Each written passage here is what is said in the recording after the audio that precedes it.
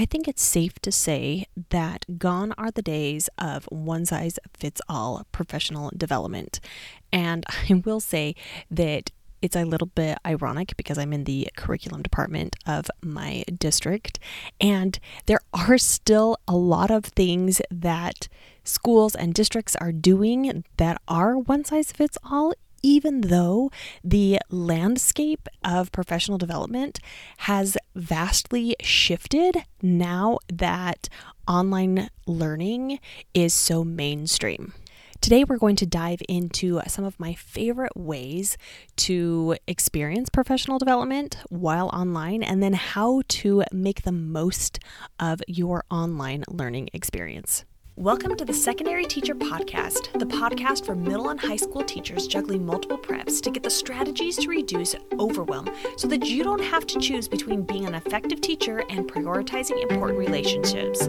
I'm your host, Kristen Masick, a 10-year high school engineering teacher, former middle school assistant principal, and teacher coach. Every week, we will discuss strategies, systems, and time-saving tips to help you not only survive but thrive as a multiple prep teacher. Let's start off with the benefits and opportunities that online professional development or online PD provides.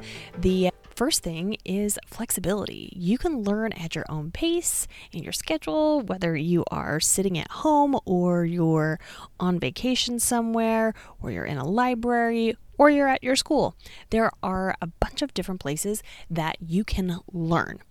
Anywhere that you have internet connection, like I just mentioned before, as far as flexibility goes, but there's part of that accessibility. Not only is it flexible in how you learn at the pace, how quickly, how slowly, but you also can do it anywhere you want. Then you can customize things. So as you are learning and growing, you can be doing small things at a time, and there are some courses where it's kind of the pick your own path or journey or destination and how you want to mold it to yourself, rather than just taking what the presenter, if you're sitting in the room with everyone else, and really like having to do something prescriptive. And then you can collaborate. This is one of my favorite things about online professional development and online learning in general, is that you can find people who are your people, who like to learn like you do, or who are excited about experiencing different types of learning or different ways of improving their teaching practices that may be beyond what is going on with your school or some of the goals that your school or your district might have. Now you might be thinking, okay, you've sold me on online PD.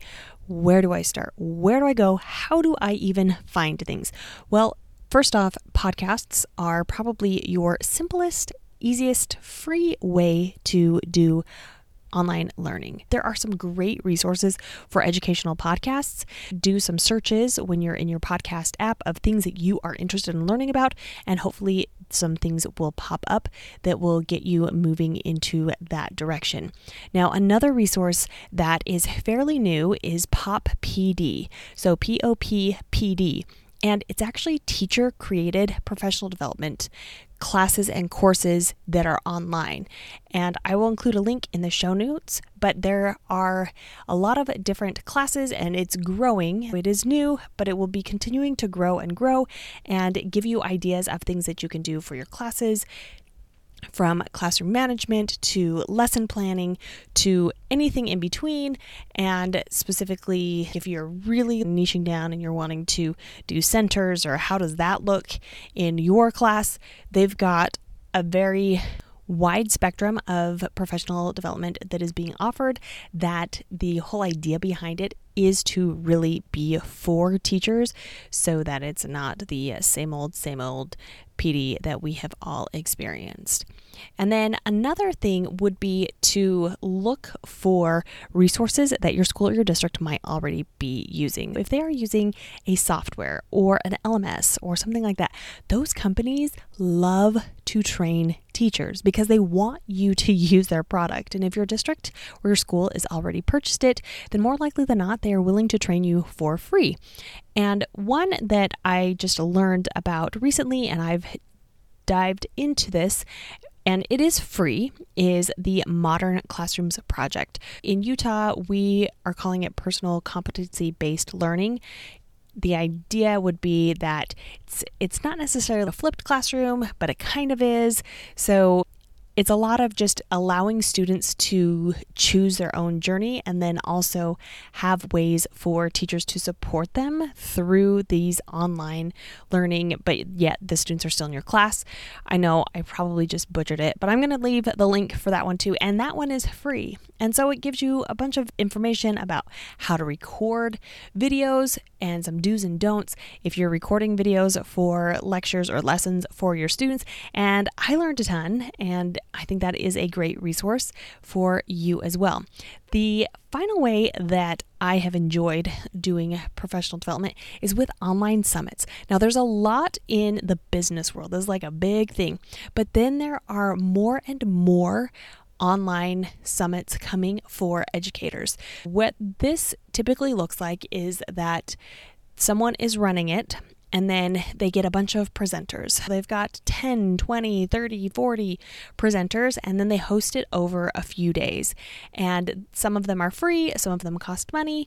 And what you can do is you can go to this online summit. It's like going to a conference, and you can watch these presentations from all of these different people.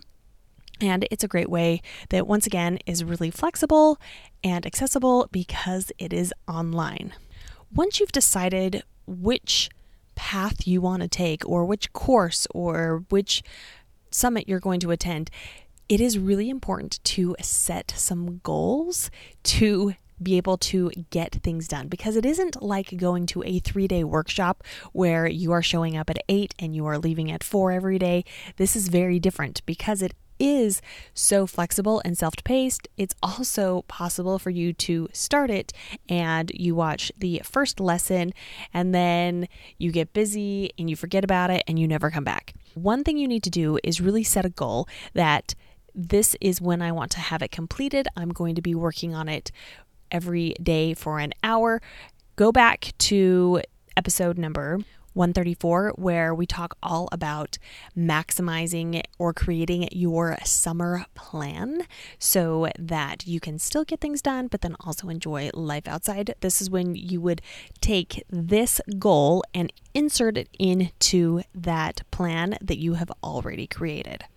Another thing that I have found that helps you be very successful in these online courses or online workshops, whatever, is to actively participate. Just like if you were doing something face-to-face, if they have some sort of forum or Facebook group or something else where you can ask questions or you can meet other people, or if someone is asking for you to turn in an assignment, you're doing that, you're getting feedback, that is going to give you the most kind of bang for your buck for the time spent. Also, if the teacher or creator is also giving their own time to do any support or any question and answers, make sure that you take them up on that, because that is where you are going to be maximizing their expertise and then getting hopefully some personalized feedback on what you are working on.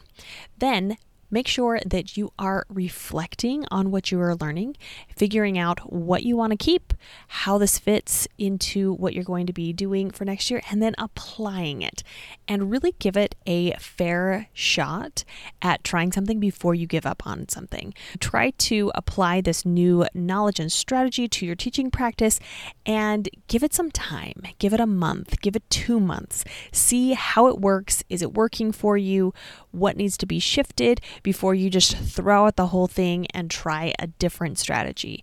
Normally, when you are learning new strategies, what is going to be the most beneficial for you is something that you are consistent with and that you are trying and that you are constantly adapting and tweaking to fit your needs, rather than finding some different strategy, because there are a bunch of strategies that work and that will help you teach your students, but it's just finding the one that you feel like resonates with you and then consistently keeping up with that reflection and application. Let's recap the main points that we talked about in this episode. There are a lot of benefits to doing online professional development. That would be flexibility, accessibility, and the fact that you can customize it and make it something that is specific and unique to your learning. Some places that you can look for online professional development would be podcasts, Pop PD, or any other training sites that support software or curriculum that is already being used by your district or your school. And then finally, watch out for online summits, specifically education summits, that can help you learn from a bunch of different people, similar to a conference, but from the comfort of your own home. And then finally, once you have figured out what you are wanting to learn and how it is going to fit into your summer planning schedule so that you maximize your time, still have a life outside of the school, is to set some goals so that you can finish out this PD and then make sure that you have time to apply and reflect what you have learned to see what you are going to continue to incorporate into your teaching practice. If you got something from this episode today, somebody else could also benefit from this, including your teacher friends. Make sure to send it their way, and you can also tag me in a screenshot on Instagram at Kristen Massick, KristenMassic. Until next week.